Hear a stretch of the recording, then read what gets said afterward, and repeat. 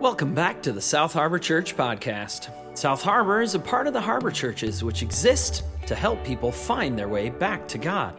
This week, we're taking a step away from our series from the Gospel of Matthew to give Pastor Tierra a chance to give her last sermon as a pastor here at South Harbor Church.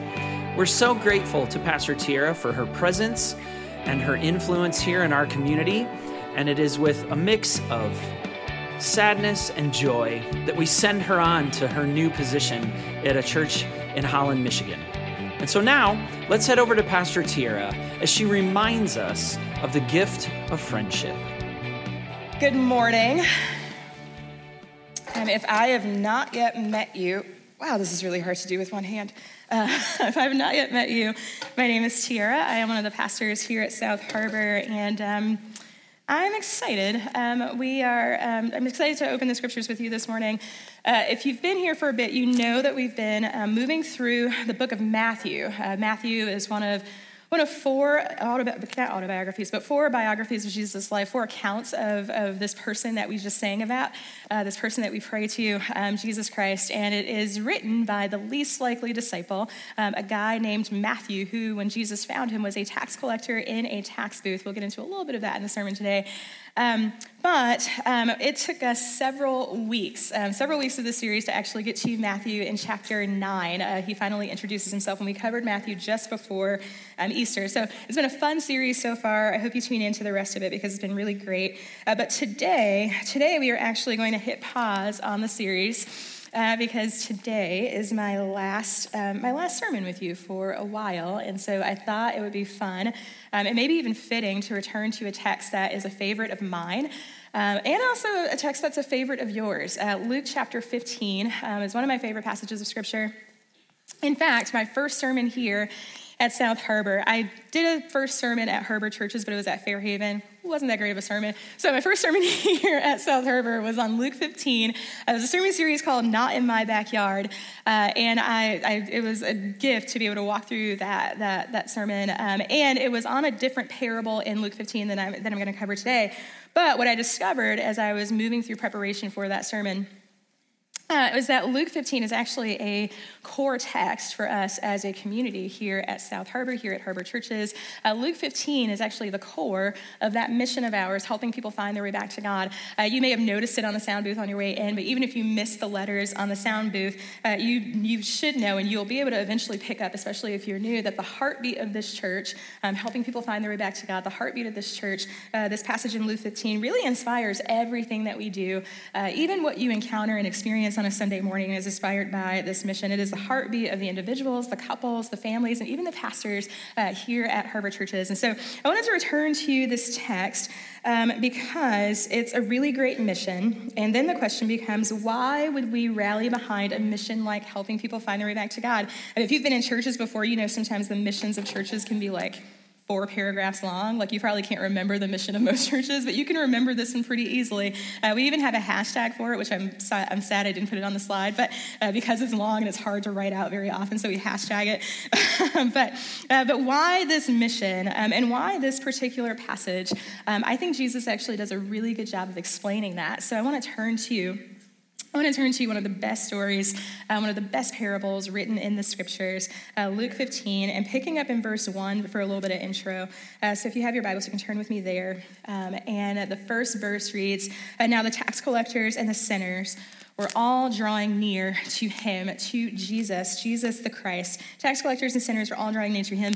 So Luke is setting up a little bit of context for you, and those words should be very, very jarring to you. They should be jarring to you because they don't actually make sense. It's only if you know the story that they make sense, but if you didn't know the story, if you were reading the Gospel of Luke for the first time in the first century or in the second century, you would find these words odd. Because tax collectors and sinners were precisely the kinds of people who would run away from Jesus, not be drawn to Jesus. Here's why. Tax collectors are a specific group of sinners. They're kind of if they're a pie chart of sinners, tax collectors would be like a part of the pie chart. But tax collectors are sinners nonetheless. Now, we think of tax collectors, and we've explained this before, but we think of tax collectors as these people who, they like work for the IRS, and they have pocket protectors, and they process or don't process our forms when we mail them in. countrymen have a little beef with the IRS right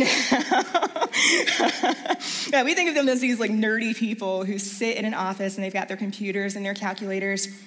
And that's not exactly how tax collecting worked in the first century, primarily because there was no internet, there was no computer, there was no office building off to the side. Tax collectors were the people who came specifically to you, personally to you, to collect taxes. On behalf of the Roman Empire, in your province or in your town, they collected taxes. And secondly, they were collecting taxes not just for themselves. People would love to pay the temple tax, which had to be collected as well, but they were collecting taxes specifically on behalf of Rome.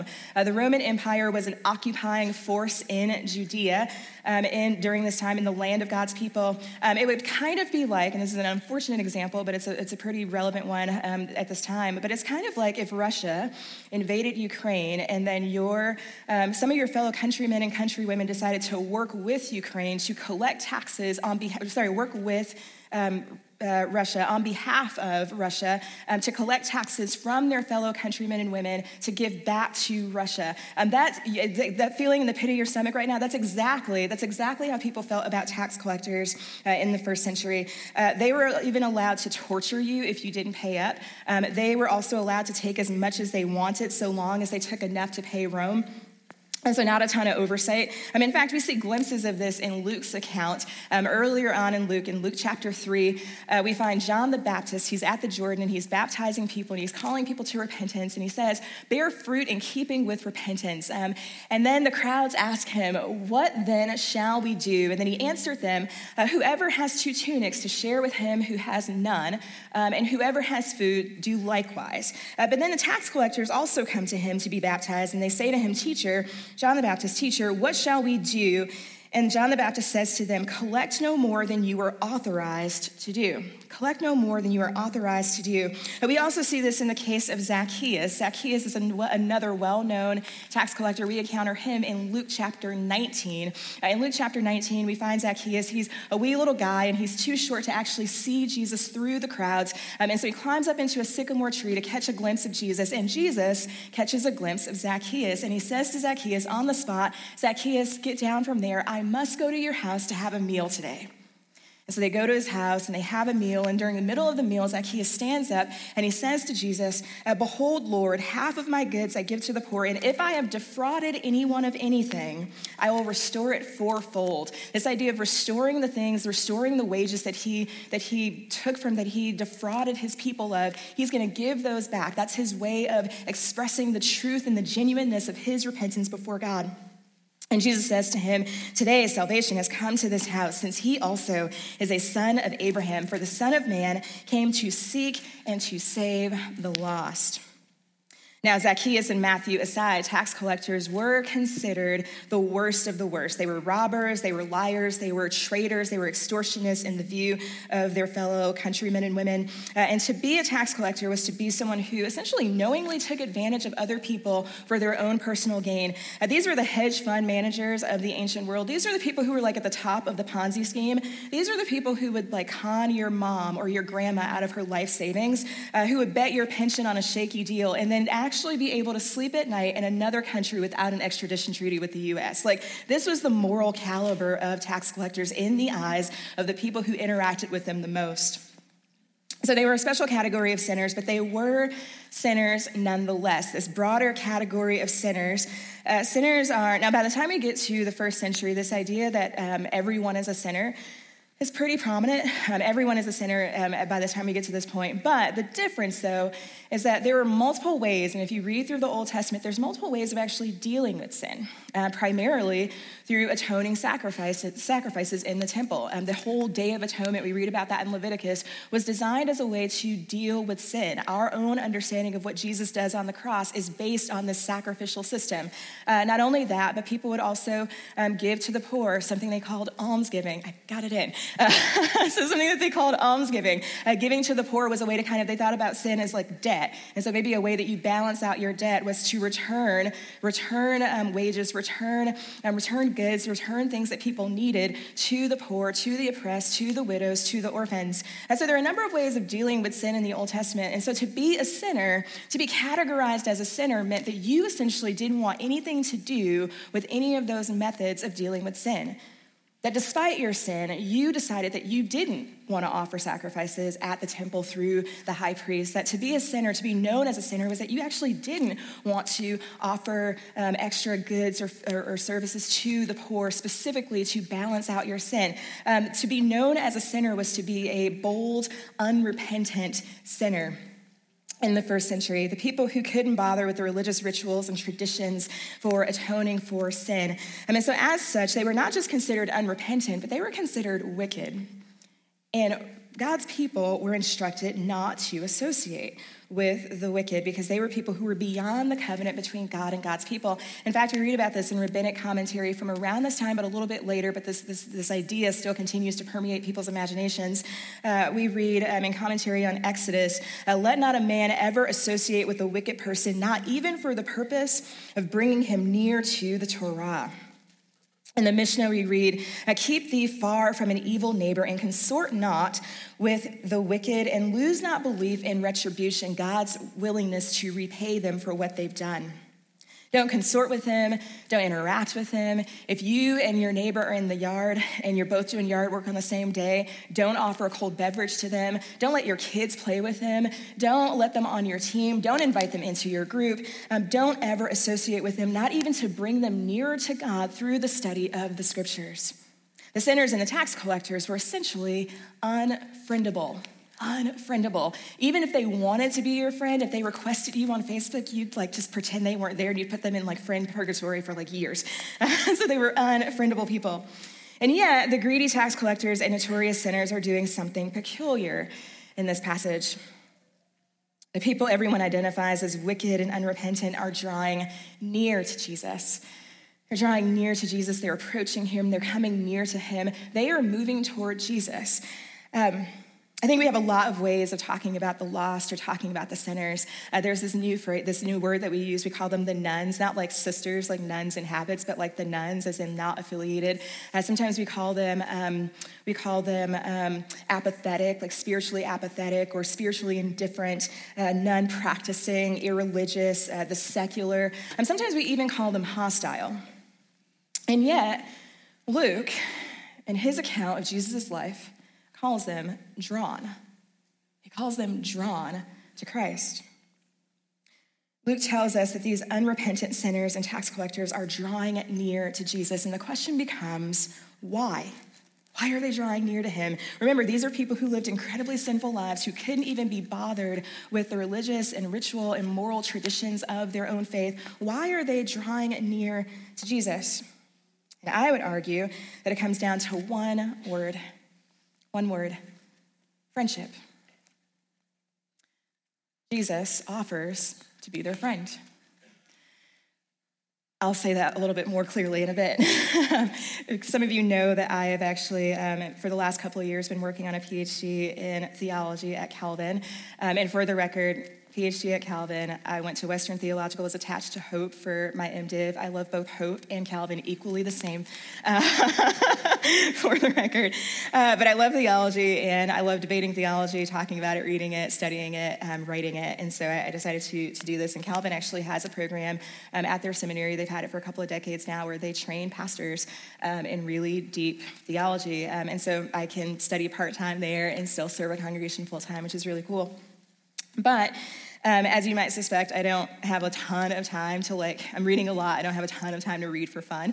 So I still occasionally slip in a couple of things, but for the most part, I don't read a ton of extra things anymore, despite the fact that I keep buying books, and at this point have so many that I don't have room in my bookshelves. Some women buy shoes, I buy books. But I recently have been in all of the transitioning and kind of thinking about my time at South Harbor, and also just my investment in relationships just more broadly. I'm an only child, and so when I was a kid, if I wanted to play with other kids, I had to just go make friends. And so making friends and being a good friend has been a part of my, kind of the way that I've seen myself for the entirety of my life. And I'm sure some of you can relate to that, even as not being only children. But I came across this book on my bookshelf because bad habit. I have so many books that sometimes I forget I have them. So I came across this book on my bookshelf. It's called Christian Friendship: Engaging the Tradition and Transforming the Culture. And it's about exactly what it says. It's a book written about this about friendship and what friendship has meant within the Christian tradition, starting with the early church and kind of moving through ancient, early church times to medieval times to modern times, and the way that friendship has been this vehicle for introducing people to Christ, this vehicle for transforming entire communities. And as I was thinking about what exactly is it that is so compelling that people are being drawn to Jesus, what is this picture that Luke is trying to paint for us? What is the nature of what Jesus is doing that is so rich and something that we ourselves can imitate in our own time? I came across this quote from the author, and he's kind of reflecting on the words of John Paul II, but he says something fascinating. He says that the heart of the gospel, is not some moral improvement plan for your life. It's not moralism. The heart of the gospel is the offer of friendship. It's Jesus' offer of friendship into this offer of communion with God, communion with himself, and in that, in relationship to our triune God. That there's something beautiful and compelling that is actually kind of beyond words. Like, we feel that on a gut level. Like, we may not be able to describe in philosophical terms or theological terms what it means to be a good friend, but we know when someone likes us, right? Like, you know when someone likes you, and you know when you like someone else. Like, you know when a person is like really your friend, like those people that you just love to be around, those people who love to be around you. You know what friendship feels like. I think what's so compelling about what Jesus is doing, and what Luke is recording about what Jesus is doing, the thing that is drawing people to Jesus, is because Jesus is actually extending himself, that the Word made flesh, that the God of the cosmos in the flesh, walking in their midst, is extending himself to a group of sinners who have nothing to offer him but their sin, their despair, their brokenness, their frailty. He is extending himself to them in friendship. That somehow he's communicating love and welcome and hospitality to them. In fact, that is precisely what Luke says. As the tax collectors and sinners drew near to Jesus, the Pharisees and the scribes began to grumble. They began to grumble and complain, saying, "This man, Jesus, receives and eats with sinners." Jesus receives sinners and eats with them. He takes up with them. He welcomes them. He receives them in a friendly manner. Is another way of saying that word, prosdeketai. I won't make you say it because it's a mouthful, but the simple act of hospitality, Jesus is actually making space for them over meals and around fire pits and at his desk and in the cafeteria and in his friend group and on his team. Jesus makes space for sinners and tax collectors, and when he does, transformation happens. Zacchaeus, who we just read about, repents and pays back all of the money that he swindled from people, literally because Jesus invites himself into Zacchaeus' life and home. And Matthew, the least likely disciple, is in his tax booth, not even thinking about any of this. And Jesus comes up and offers him, literally invites him into his friend group, and it raises him from the dead. To a group of alienated sinners, Jesus extends the offer of deep and abiding friendship with God. But the tax collectors and sinners don't just draw near to Jesus. Luke says they actually listen to him. They actually listen to Jesus. They grant him a hearing. They inquire about Jesus and what he's teaching and what he's about. They listen to Jesus. Why do they listen? I would argue it's because Jesus offers them something that is actually life-giving. That Jesus' friendship, that his presence in their life is actually life-giving. Aquinas, he's a 13th century, don't quote me on the century, 13th century theologian, and he says in his commentary actually on John chapter 15, verse 15, when Jesus says to his disciples, "I no longer call you servants, but I call you friends," he comments on this and he kind of qualifies what kind of friend is Jesus. And he says something to this, I'm paraphrasing, which is why there are no quotes there, but he says a friend is essentially someone who cares enough to guard or protect your soul, that Jesus is a guardian of our souls, that's the way that he comes to us as the person who protects us and actually guides us back the right way to the Father. Jesus is, my translation of that is, Jesus is the friend who is good news, and brings good news.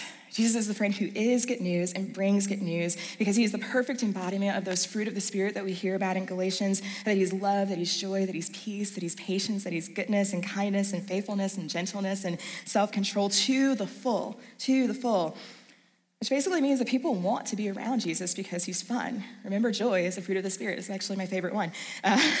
People want to be around him because he's compelling and he actually has something interesting and distinct to say. People want to imitate him because he knows the right way to live, and he lives it. People want to be honest with him about the things that they're facing because he serves them in really tangible, meaningful, beautiful ways. He not only preaches good news, but he is good news.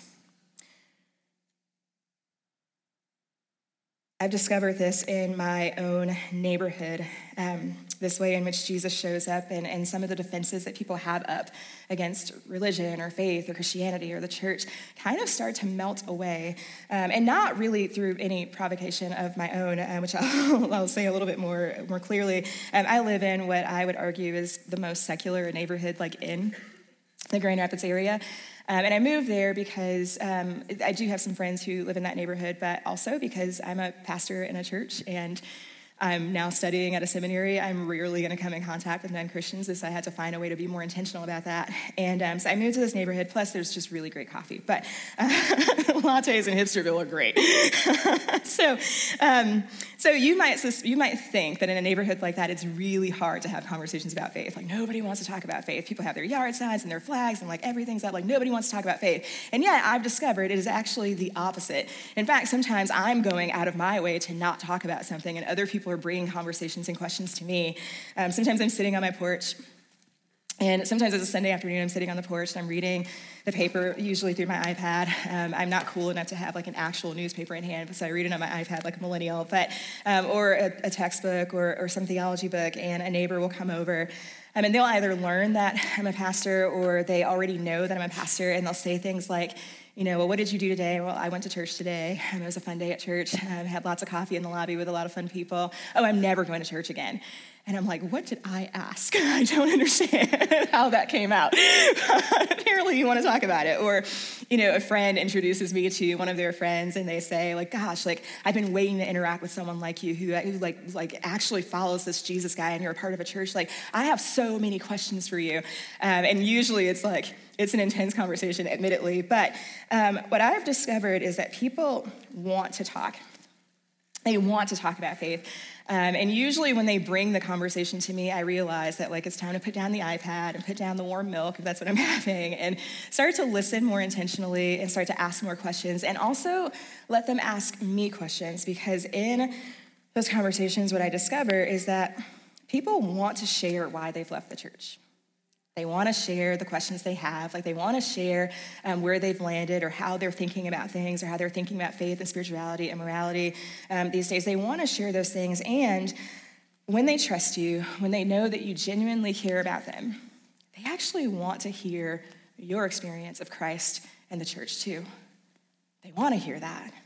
And even if it just literally just sits alongside maybe their poor experience of the church, it's an experience that sits alongside it that actually refutes it and says, I know that this was your experience of the church, but let me tell you what Christ has done in my life. I know this is your experience of the church, or maybe you saw this thing on the news, but let me tell you about this church in Byron Center. They're amazing people, right? It just sits alongside, and it's enough to just make them hold both of those things in tension for a bit. I think the heart of the gospel is that God looks upon broken, sinful humanity, and instead of calling us enemies, instead of judging us by the yard signs and the flags, instead of looking at the things that we've done and the worst things that we've ever done, he looks at us and he calls us friends. And he takes on flesh and he dwells among us to show us just how genuine this offer of friendship is. And that fact changes people. It softens hearts. It melts away shame. It literally raises the dead to life. But despite all the transformation that is being detailed throughout Luke's account of the gospel, despite all of these stories of sinners literally being raised to new life in Christ, all of these stories of transformation, the Pharisees and the scribes, we find, are grumbling. They're grumbling. The Pharisees and the scribes grumble and complain that Jesus is having meals with sinners and tax collectors. And Jesus notices that they are completely scandalized by his actions. And so he tells them 3 parables back to back. Now, we're not going to cover all 3 today, but we're going to cover the last one. It's a familiar parable. I forgot to put the painting of this parable in the sermon slides, but it's the parable of the prodigal son or the parable of the lost son. Maybe sometimes you've heard it as the parable of the youngest son, but it's a beautiful parable. And it begins this way down in verse 11. There was a man who had 2 sons. And the younger one said to his father, "Father, give me my share of the estate." And so he divided his property between them, and not long after that, the younger son got together all that he had, and he set off for a distant country, and there he squandered his wealth in wild living. So Jesus begins the story, I'll pause here for a sec. Jesus begins this story with kind of a super villain. Sometimes like you watch a Disney movie and you're like, no one can be this terrible. Like that's the picture that Luke is painting, that Jesus is painting, that Luke is recording of the younger son. Like he's the younger son who actually goes to his father while his father is still alive and says, "I want you to give me my half of the inheritance." Now, according to Kenneth Bailey, he's a cultural scholar, he says that it is entirely possible that in some instances, a father would divide his estate amongst his children while he was still alive. But it is virtually unheard of for a son to go to his father and ask that he do so. It was usually the father deciding that he would do something, not being asked or demanded, it being asked or demanded by the son. Not only that, but context clue in the text, the son squanders his wealth, which means that he had to liquefy his portion of his father's estate, which is essentially like you dividing your possessions, your house included, amongst your children, and then your child, one of your children, selling off their part or their portion to a stranger. Now you've got a permanent Airbnb guest in your house. It's not this private affair. It's like this very, very public, very shameful thing that has just taken place here. So the younger son squanders his wealth, and this would be the request, the liquefying of the assets, the going off and shaming the father in a faraway country. All of that would be unbelievably gut-wrenching to witness, which is why, it's entirely possible that he would have been considered a rebellious son. This might have been punishable by death. According to the Old Testament, in Deuteronomy 21, we read that a rebellious son, someone who actively embarrassed, shamed, and defied their parents, in Deuteronomy, they were punishable by potentially stoning to death as a signal to the rest of the townspeople, and particularly the youths, to not behave in this way. What a father would not do is actually oblige such a request. But this father does, and his son essentially squanders it all. And then after he has spent everything, in verse 14, there was a severe famine in that whole country, and he began to be in need. And so he went and hired himself out to a citizen of that country who sent him to his fields to feed the pigs. This is a clue to just the level of desperation that he is in at this point. This is the text indication that he has hit rock bottom, because he's a good Jewish boy. He would have been raised in a culture and within a faith that taught him that he was not supposed to not only touch pigs because pigs were unclean, definitely wasn't supposed to eat pigs because even the bacon, I know it smells good, but you're not supposed to eat it. He would know that he was not supposed to be anywhere near pigs because they were unclean, and by being around the pigs, he became unclean. And yet, in order to make money, to be able to feed himself, he is now feeding the pigs, and he longed to even be able to eat the pods that he was feeding to the pigs, but no one gave him anything. So this is the point where if this were a movie, you would find him in the fields one day, kind of thinking back on his life back with his family and how good it was, how good he had, and even how good the servants of his father had it.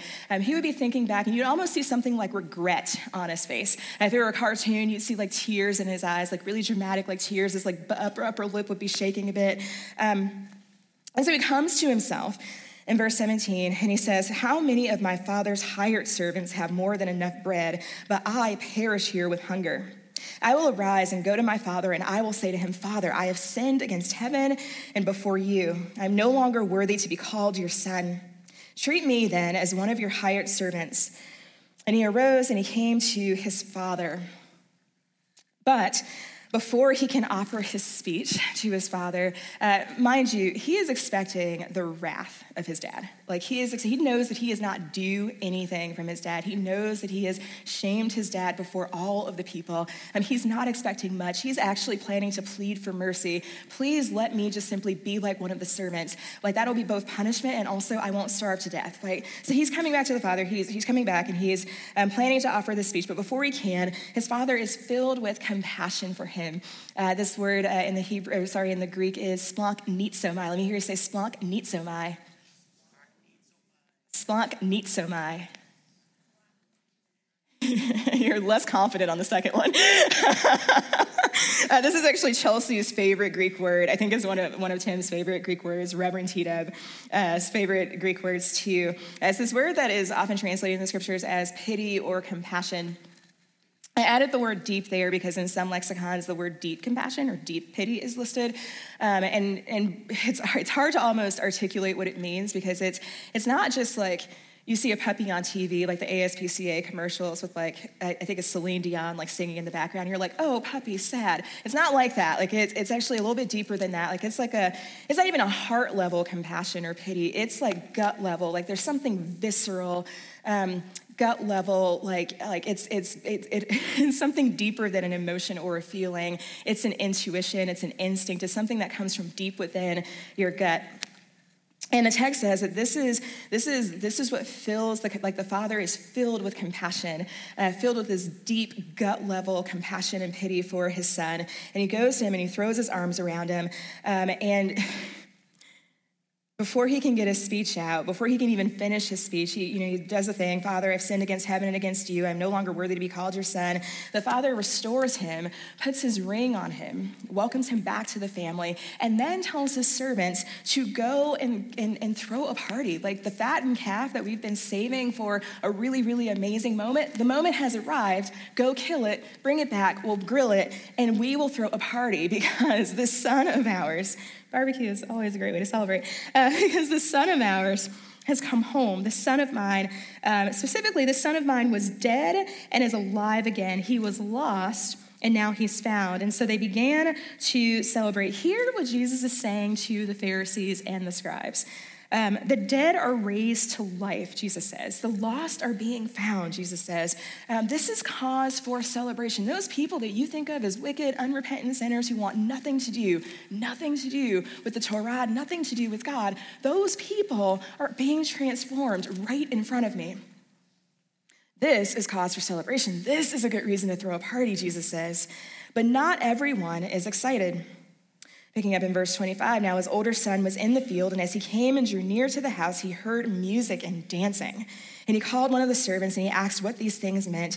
And he said to him, your brother has come, and your father has killed the fattened calf because he has received him back safe and sound. But he was angry, and he refused to go in. But the father comes out to him and pleads with him. The father comes out and pleads for him. As the older brother is miffed, he won't go into the party, and the father isn't able to enjoy the party. I missed this the first time I moved through this passage. The father isn't actually pleased to have a party just with the younger son. He wants the older brother there too. And so he leaves the party, goes out to the older brother, and actually begs him, pleads with him, begs him to come back to the party. And the older brother goes on this rant. I followed all the rules, the older brother said. I did everything right, the older brother says. I never broke any of your commandments, the older brother says. He's the one who broke the rules. He's the one who marred our reputation before the people. He squandered all of our wealth. We've got this terrible Airbnb guest in our house, and his theology is jacked. Why would you accept him back here? Why would you let him come? And then the father says to him, my son, feel the compassion in his voice for the older son too. My son. The father said, you are always with me, and everything I have is yours. But we had to celebrate and be glad. We were compelled to celebrate and be glad because this brother of yours was dead, and now he is alive again. He was lost, and now he was found. In this parable that Jesus tells, a father mercifully and compassionately embraces his son, while the older self-righteous brother looks on in disapproving horror. And the Pharisees and the scribes who had memorized large chunks of scripture would almost certainly have heard something familiar as Jesus was telling this parable. In fact, I'm willing to argue that they would have heard this parable as an indictment on them, because Jesus is diagnosing a problem. In fact, a problem that was diagnosed hundreds of years before this through a prophet named Ezekiel.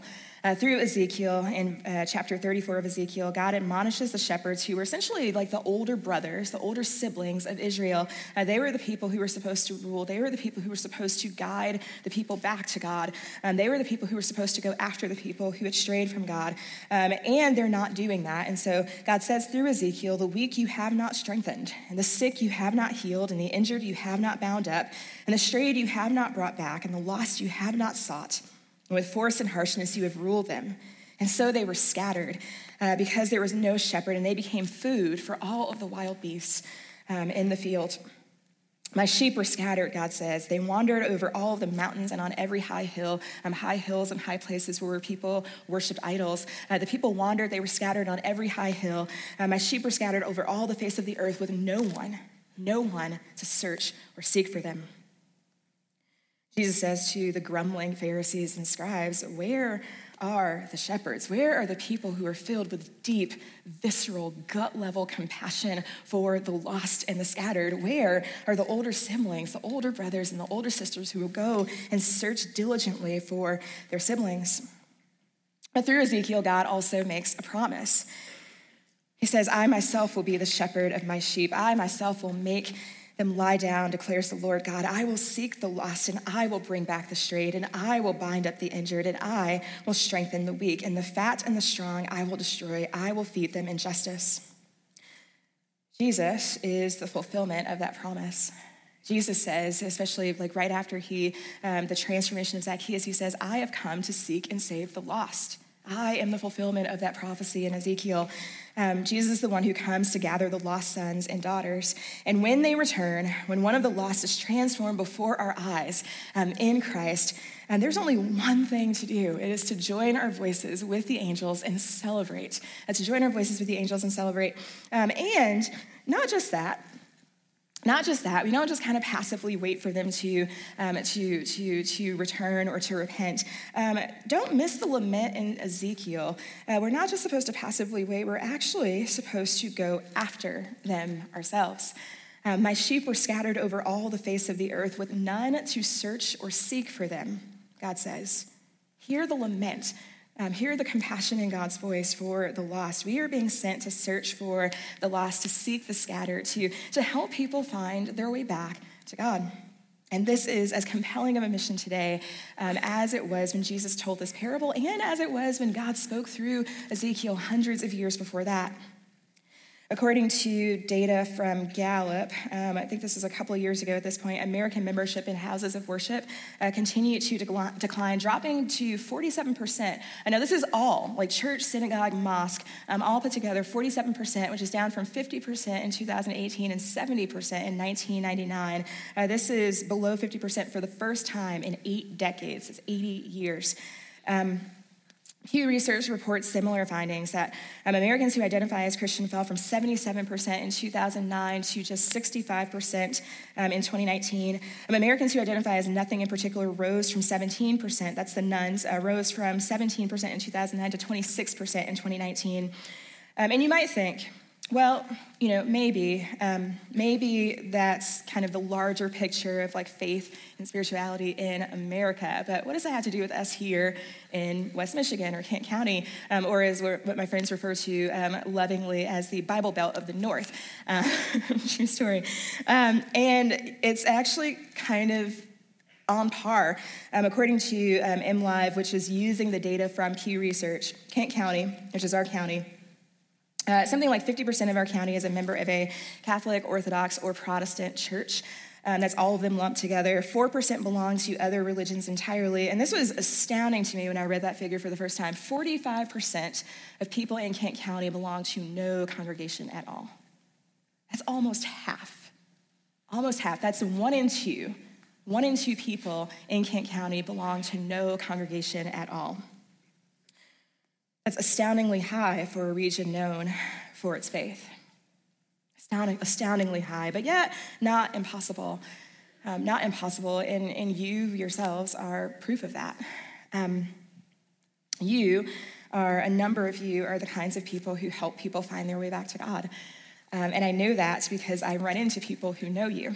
In fact, I was on a plane last weekend. I flew out to New England for a couple of days to hang out with friends and to go to a conference. Didn't have time to do that, but they're my friends, so I went. But on the way back, I was reading a book on the plane. It was called Overcoming Sin and Temptation. It's written by John Owen, this 17th century Puritan. But the foreword was from John Piper. Now, I was trying to hide the book because, you don't want to talk about that. So I was kind of trying to hide it. But the person next to me recognized the name of John Piper. And so she was like, oh, yeah, what's the book? And I'm like, let's talk about your book. What's your book about? Tell me what you're reading. And so we get to talking, and we kind of chat a little bit more. And we start comparing where we live and where we go to church and all the things. And I tell her that I'm at South Harbor Church, and she's like, oh my gosh, I know your church. And I'm like, do you go to South Harbor? And she's like, no, I know someone from your church. I work out with Chris Prime. Mark and Chris Prime, who have been here for years. They've raised their family right here in Byron Center. They serve coffee on a regular basis. Chris has led I would call it high intensity workout classes here at South Harbor. But she also does it in her neighborhood, and she also trains people and personally coaches people as well. And this was one of the people that she's been working with.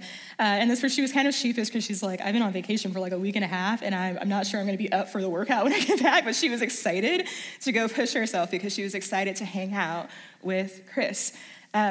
This congregation is full of stories like that, of people who have been extended the gift of friendship through you and your kindness and your hospitality and your grace and your welcoming of them. I am thinking of the Steeles, Jenny Steele, Derek Steele, who led a missional movement up in Rockford.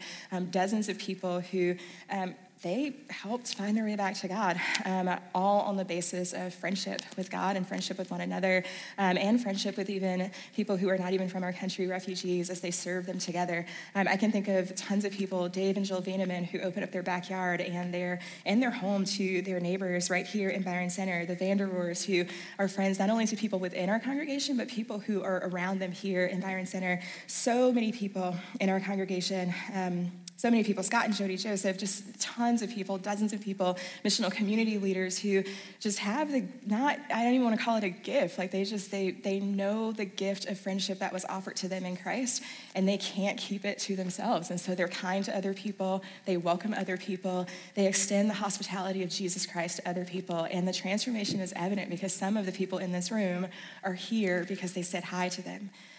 Sometimes I think that we think that the bold proclamation of the gospel is about having the right words to say at the right moment. But what I see in the scriptures and what I see in the early church's example are a group of people who just felt, more than they could say, felt on a visceral level the just deep love and compassion that God had for them.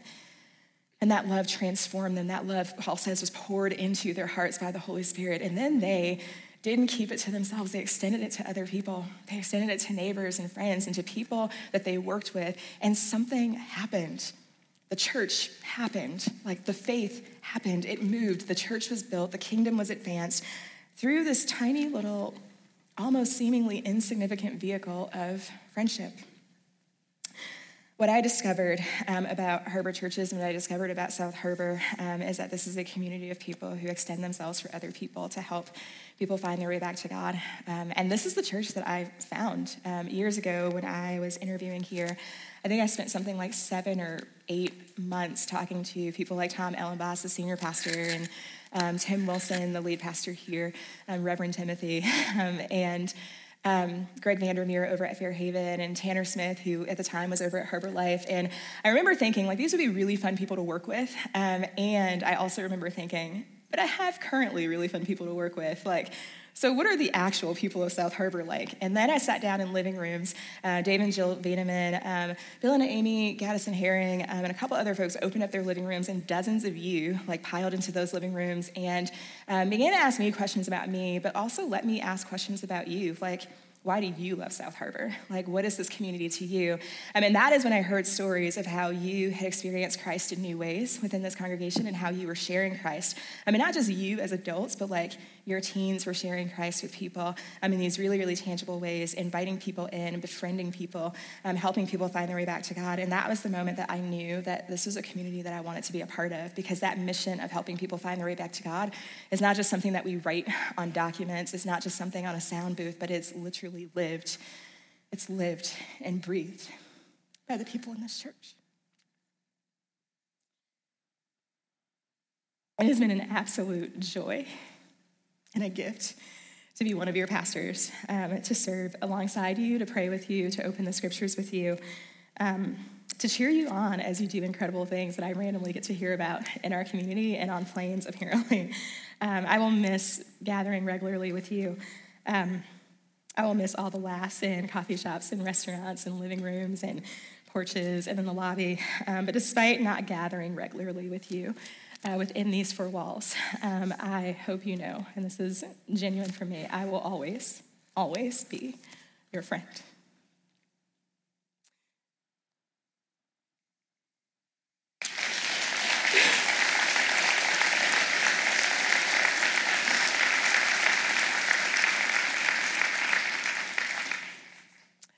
Because thankfully, the gift of friendship is not a temporary thing, and it's not even confined to distance and space. It's eternal. In Christ, it's eternal. Would you pray with me? Heavenly Father, we are so grateful that, as Paul says, when we were far off, when we were distant, we were still hostile to you and locked in our sin, that you looked at us and you didn't see us as enemies, but you saw us as friends. You saw us as yours, as people that you wanted back because we belong to you. We are thankful that you showed us that in Christ, who comes to us as our Savior, who comes to us to not just live among us, but who died for us, and in raising him from the dead and him ascending to sit at your right hand, demonstrates your love and your compassion for us in ways that we can hardly articulate sometimes, but that we just know deep in our souls. And Lord, we thank you that you have transformed us by this gift of charity in our hearts, and that you send us to proclaim your love and your grace and your truth to others, not only with our words, but Lord, also with our deeds, and not just with our deeds, but with our invitations into life and friendship with you. In the name of Jesus Christ, we all pray. Amen. As we've said so many times before, we just want to say thanks for spending a little time with us. For more information about how you can become a part of the South Harbor Church community, visit us on the web at www.southharbor.org. You can find us on Facebook and Instagram at South Harbor Church. And on Sundays at 10 a.m., you can find our services streamed live on our Facebook page. And so once again, from all of us here at South Harbor Church and the Harbor Churches, we want to wish you a blessed week.